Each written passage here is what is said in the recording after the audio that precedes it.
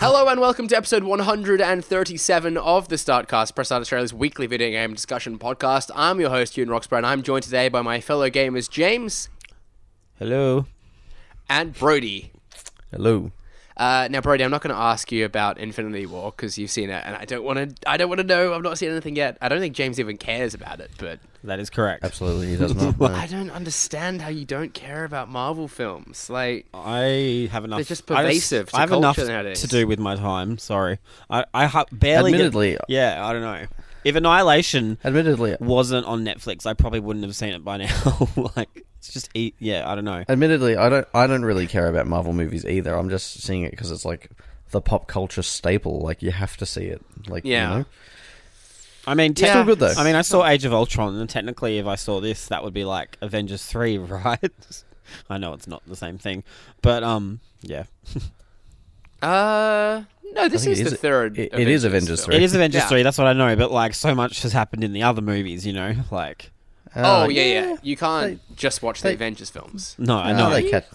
They catch you up. It's okay. Avengers 2 was where I stopped, so that's how far behind I am, just so you know. You're a whole phase behind. Yeah. I can't wait. I'm gotta go and see it this weekend. I think I'm seeing it, but I'm just not like 100% sure when because friends are difficult. But Brodie, as the proud new owner of a PS4 Pro and God of War, I will ask you: are you enjoying God of War? I am very much. I honestly, since the last time I was on, I haven't really made any progress Right. since that point because I've been kind of busy and I haven't had a chance to play it as much. You were only like a couple of hours in, weren't you? Yeah, and so I was playing it through means that meant I couldn't play on my account.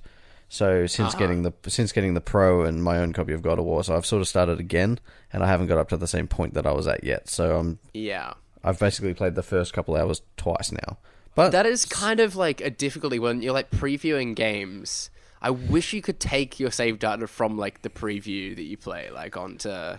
I know like your situation was a bit different, but there's so often like we'll go to events and stuff, and we'll play like the first 2 hours of a game that's kind of then released a month later, and you've got to play through those 2 hours. First world problems, I know, but yeah, but no. But luckily for God of War, the first 2 hours are pretty banging. So I was happy to play it again. yeah, I'm probably only like 3 or 4 hours into it. I don't want to say too much because I know it's a game, kind of in the way that people are like really sensitive about spoilers from Dark Souls. People are sort of treating God of War the same sort of way.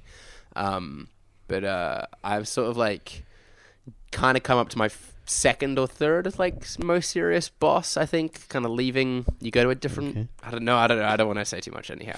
But It I'm took really playing it the enjoying second. It took playing it the second time though to realize that like Jeremy Davies is in it, and that's an actor I haven't seen for a while. Jeremy I thought Davies? Who's Jeremy Davies? Yeah, he was in Lost, like, which is anyone that knows anything about me knows that I like Lost. Uh-huh. But That's yeah, crazy, so he was a but character. okay. Who was he Huh? in Lost? He was Daniel Faraday. Oh, him. Right. Yeah, and he's like the stranger. Oh. Oh, Yeah. oh, yeah, I know who you mean. Who does And he's in Justified as well. Okay. Right. TV show called Justified. Yeah. Yeah. Yeah, and I've been like, what's he been doing lately? And now I know. So There yeah, you go. Jeremy Davies, everybody, look him up. Okay. And have you been playing God of War 2, James? I have. I feel like I've been a bit late to the party though, but based on what you guys are saying, I'm not. I might even be further. I don't know.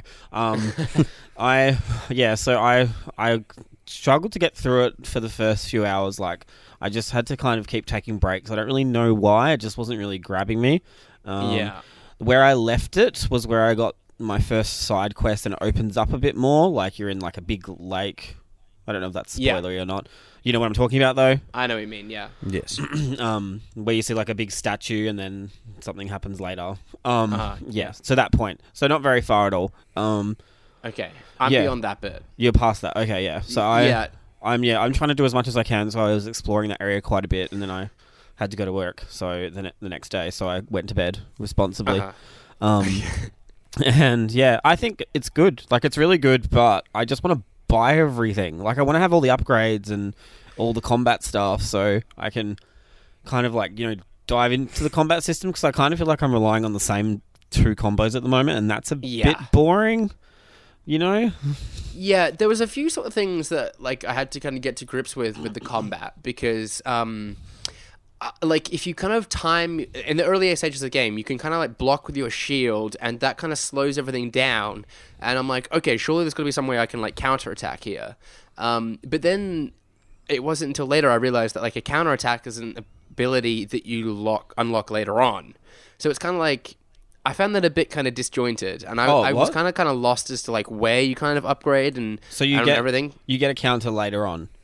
Well, you just have to have the skill points for it. So you can, if you want, it could be like your first or second upgrade that you get.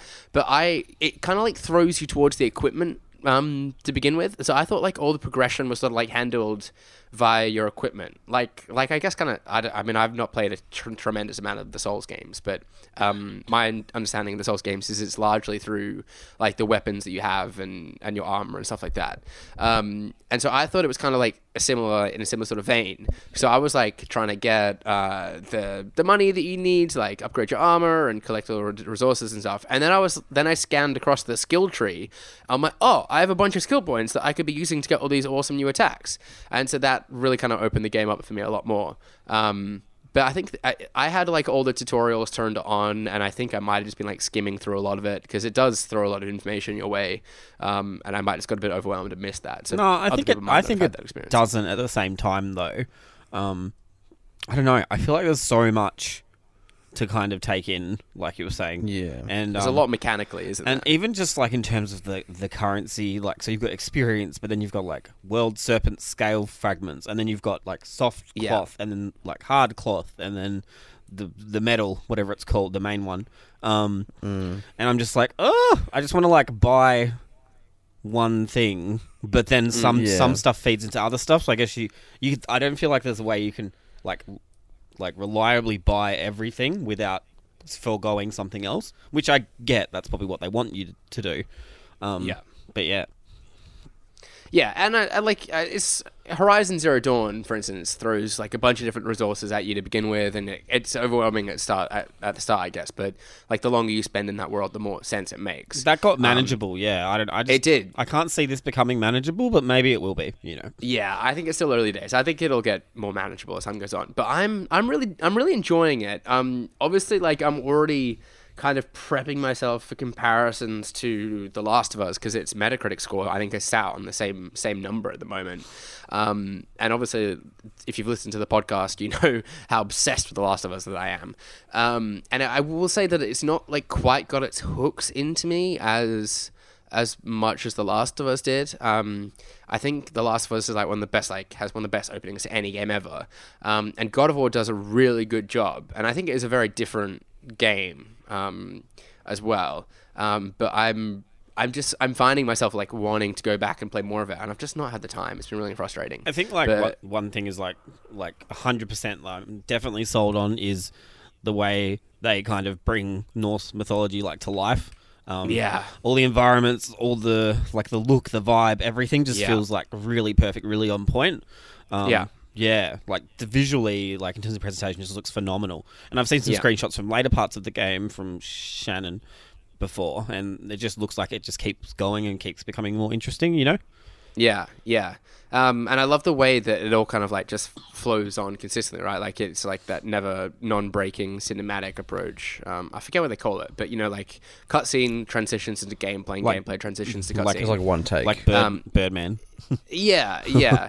I think that works really, really well.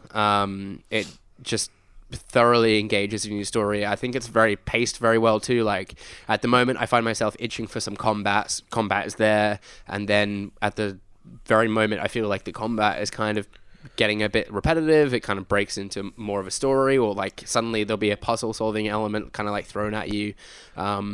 I think it's really kind of well designed. That's talking about it now. It just wants me to play more of it.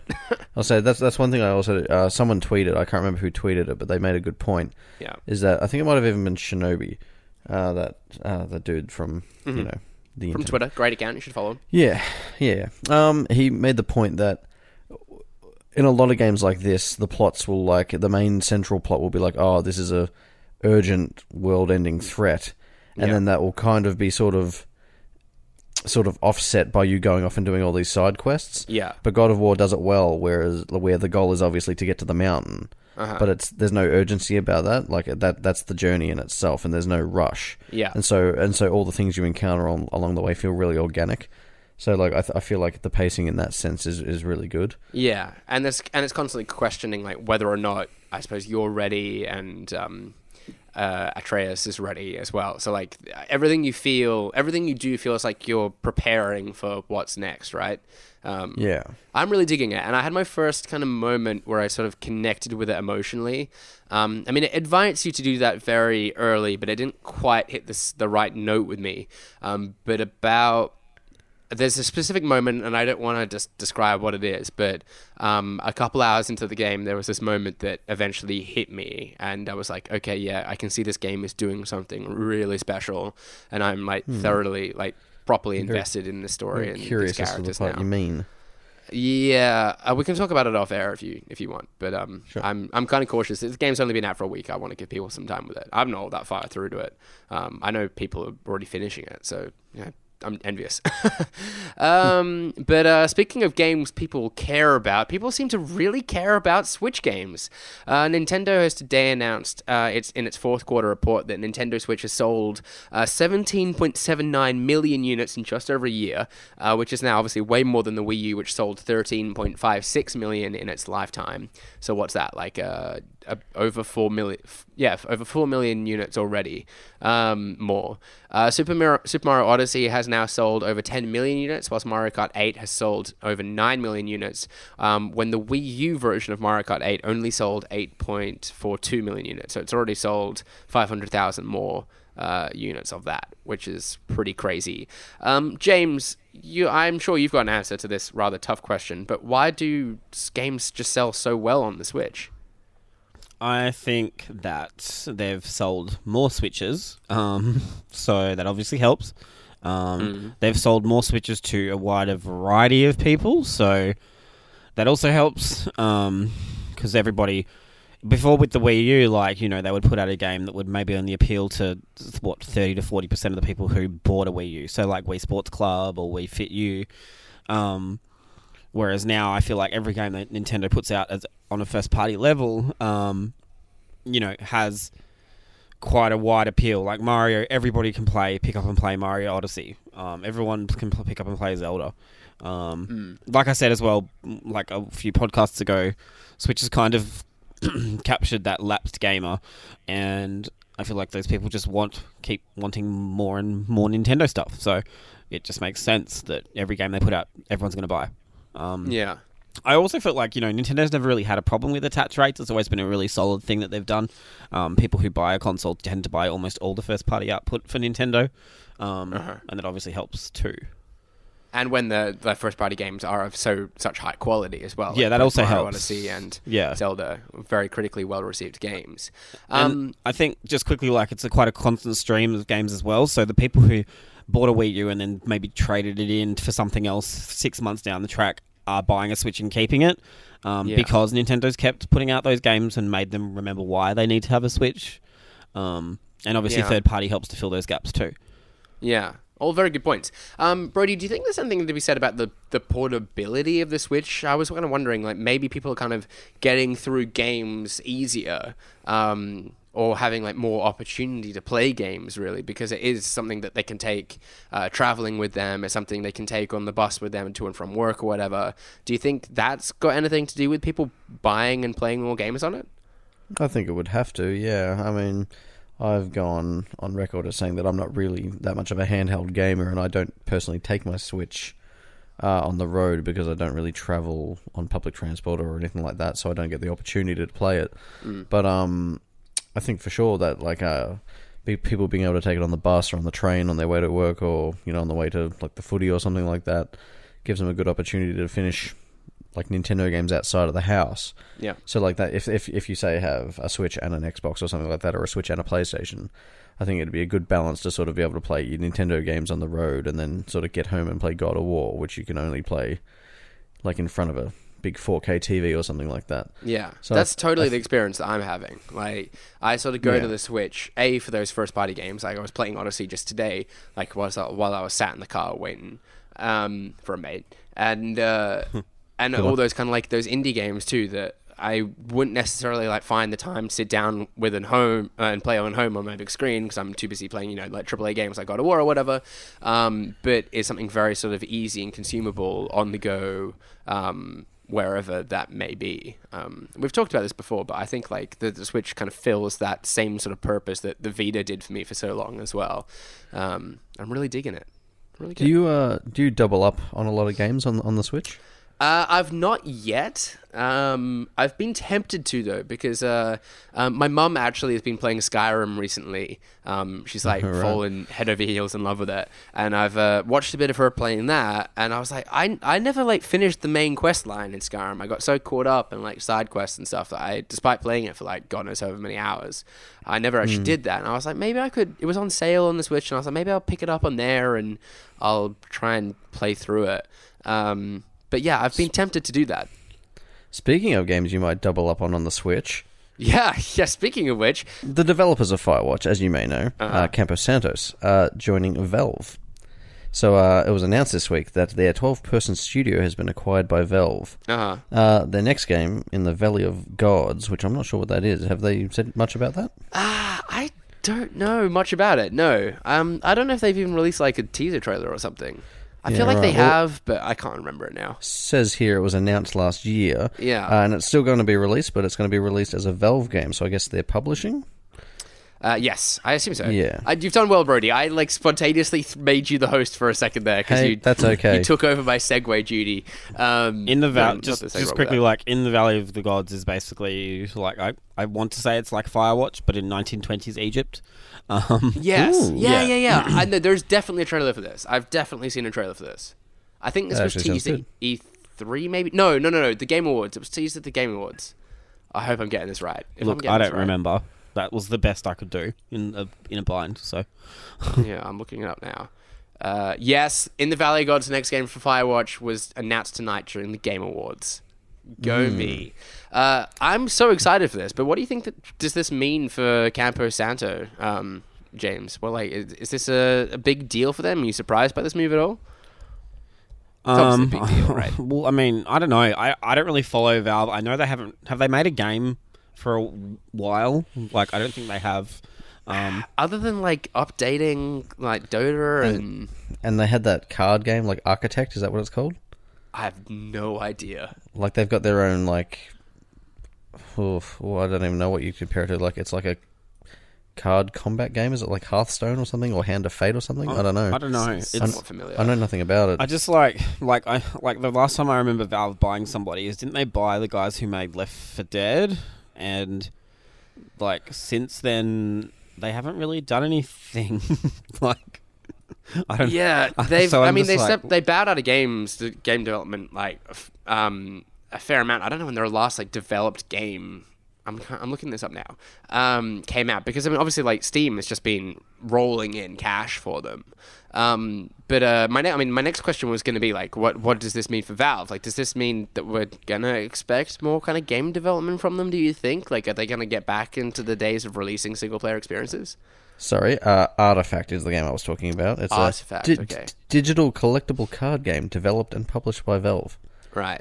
Cool. So no one cares. No. Okay, I'm looking at it now. Yeah, Artifact was released last year on PC. It's coming out next year it's coming out this year on PC platforms and next year on iOS and Android. This is like the smoothest podcast segment we've ever done. Yeah, I know. Sorry, I know. This is all over the place. I just think, like, if they're buying studios, that's a good thing, right? Like, it means they kind of want to get more serious about making stuff. Like, you don't buy a studio like this to kind of work on Steam features or something, you know? Like, it's more to do with the games, I would hope.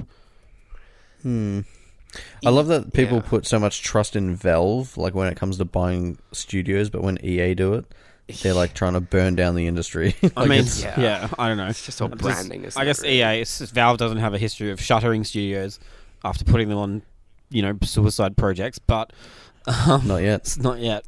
Yeah, it's just really weird. It's just annoying that I have to have a PC to play this game now as well. There's no word on whether or not it's going to come to consoles yet. Hopefully it does. I'm hoping that Campos Santos have negotiated the details of the contract quite carefully. I'm looking at their releases now. So Artifact we mentioned.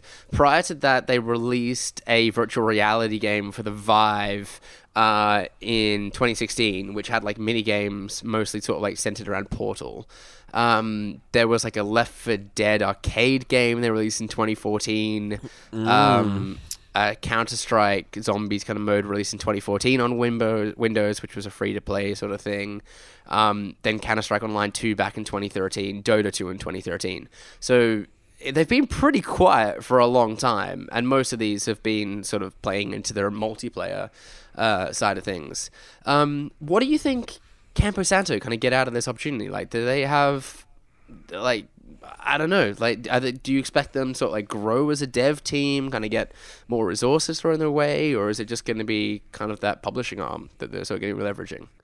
I was watching a documentary recently about Rare and how when they got bought by Microsoft, they did it because it meant that, they've got Microsoft backing them regardless. Like, I feel like they felt like if they kept making games, they would kind of be at the mercy of whether or not their games would sell, whereas if they had Microsoft owning them, they would have, more of a chance if there were failings and stuff. And I feel like with Campos Santos, like, they would have, I guess, more security.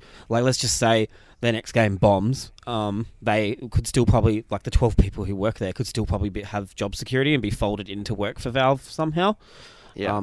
That's the only reason I could think of, like, why you would want to sign with someone like Valve, who have a pretty good big reputation of not making games, Yeah, I don't know. I don't quite know how I feel about this. Like, I think it's exciting to see, because obviously I'm a massive fan of Firewatch as well.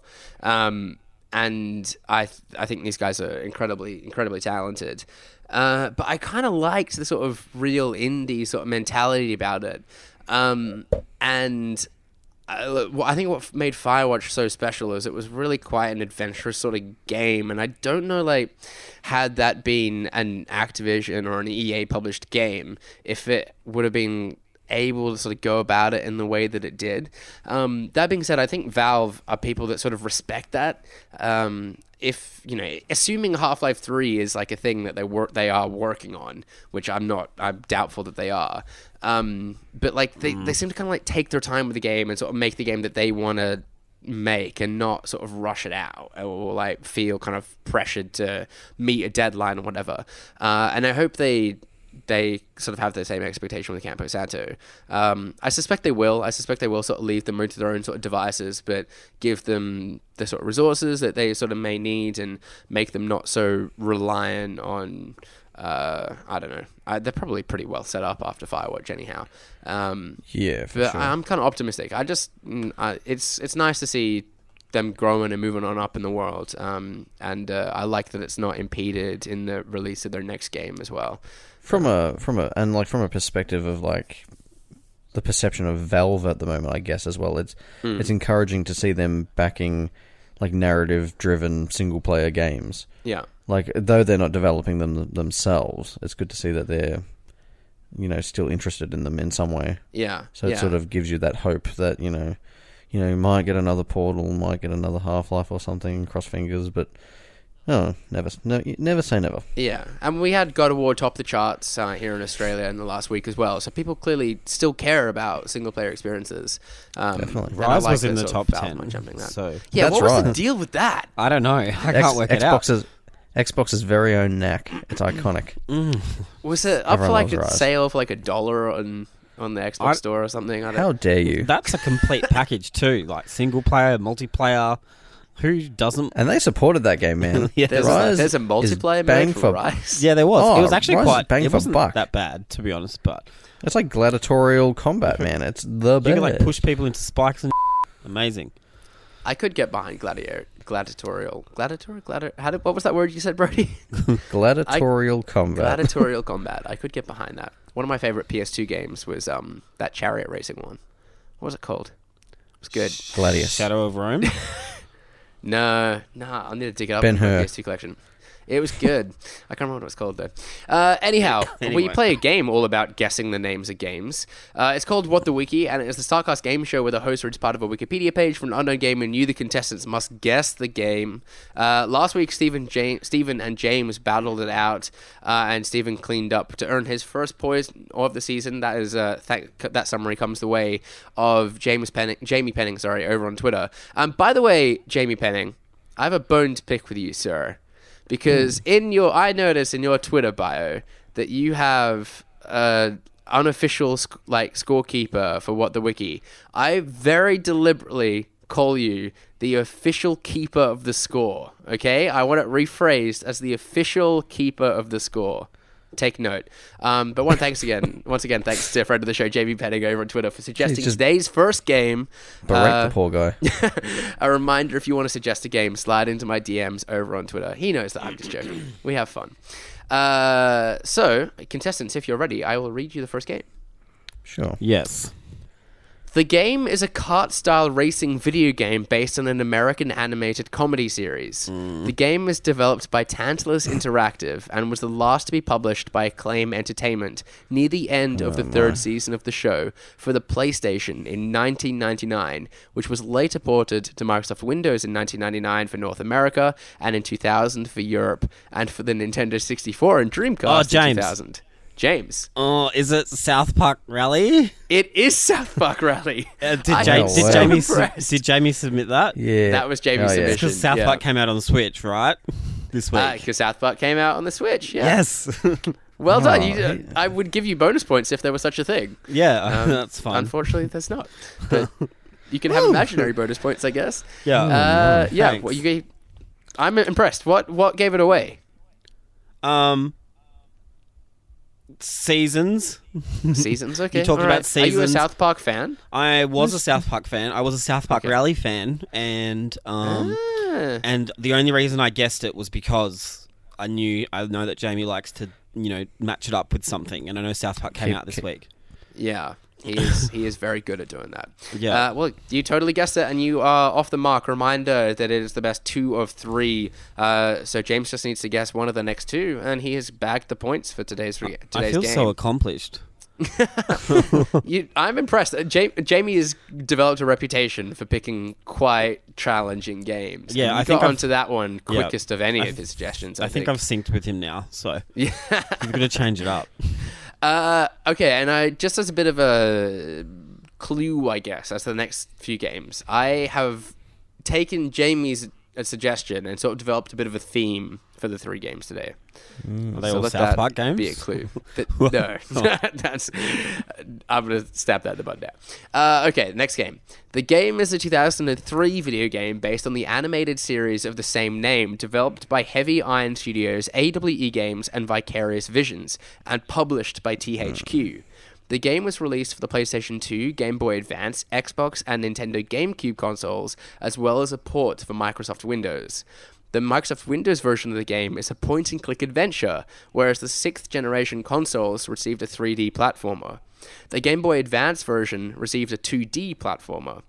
All versions of the game feature an original storyline in which the player attempts to defend Bikini Bottom from an invasion of robots created by Plankton with a machine called the Duplicatron 3000.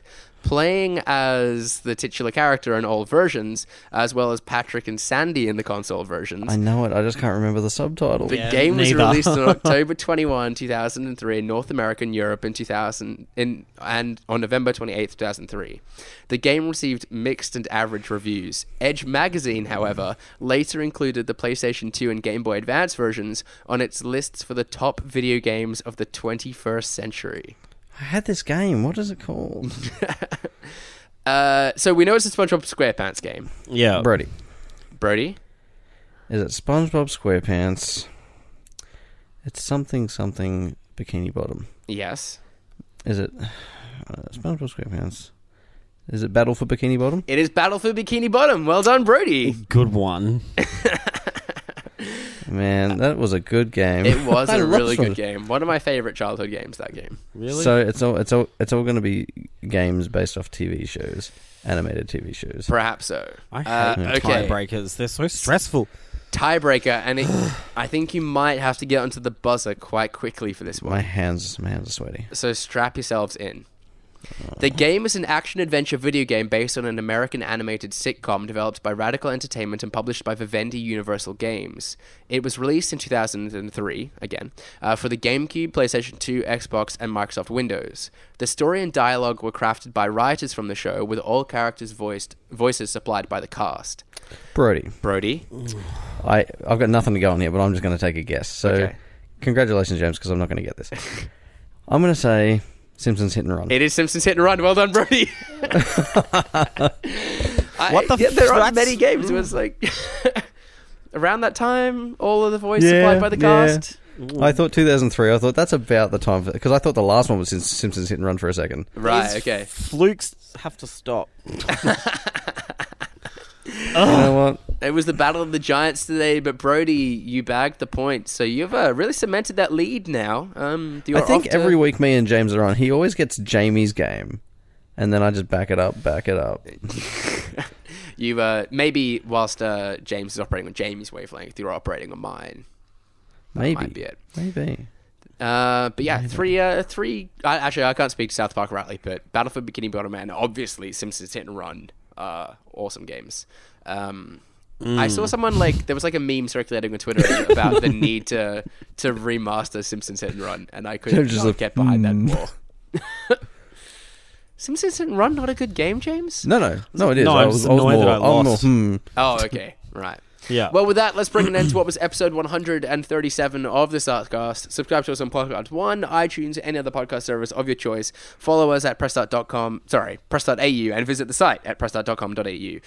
You can also join the conversations, tweet us topic suggestions or what the wiki suggestions using hashtag #TheStartcast. We've been joined today by James. Yeah, you can find me on Twitter, normal place, at Jams, so ATJAMZ. James with a Z.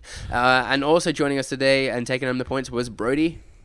Thank you. You can follow me on most socials at Brodie_DG. And I have been your host, Ewan Roxburgh. You can follow me on Twitter at Ewan_Roxburgh. And until next time, happy gaming. See you. Bye.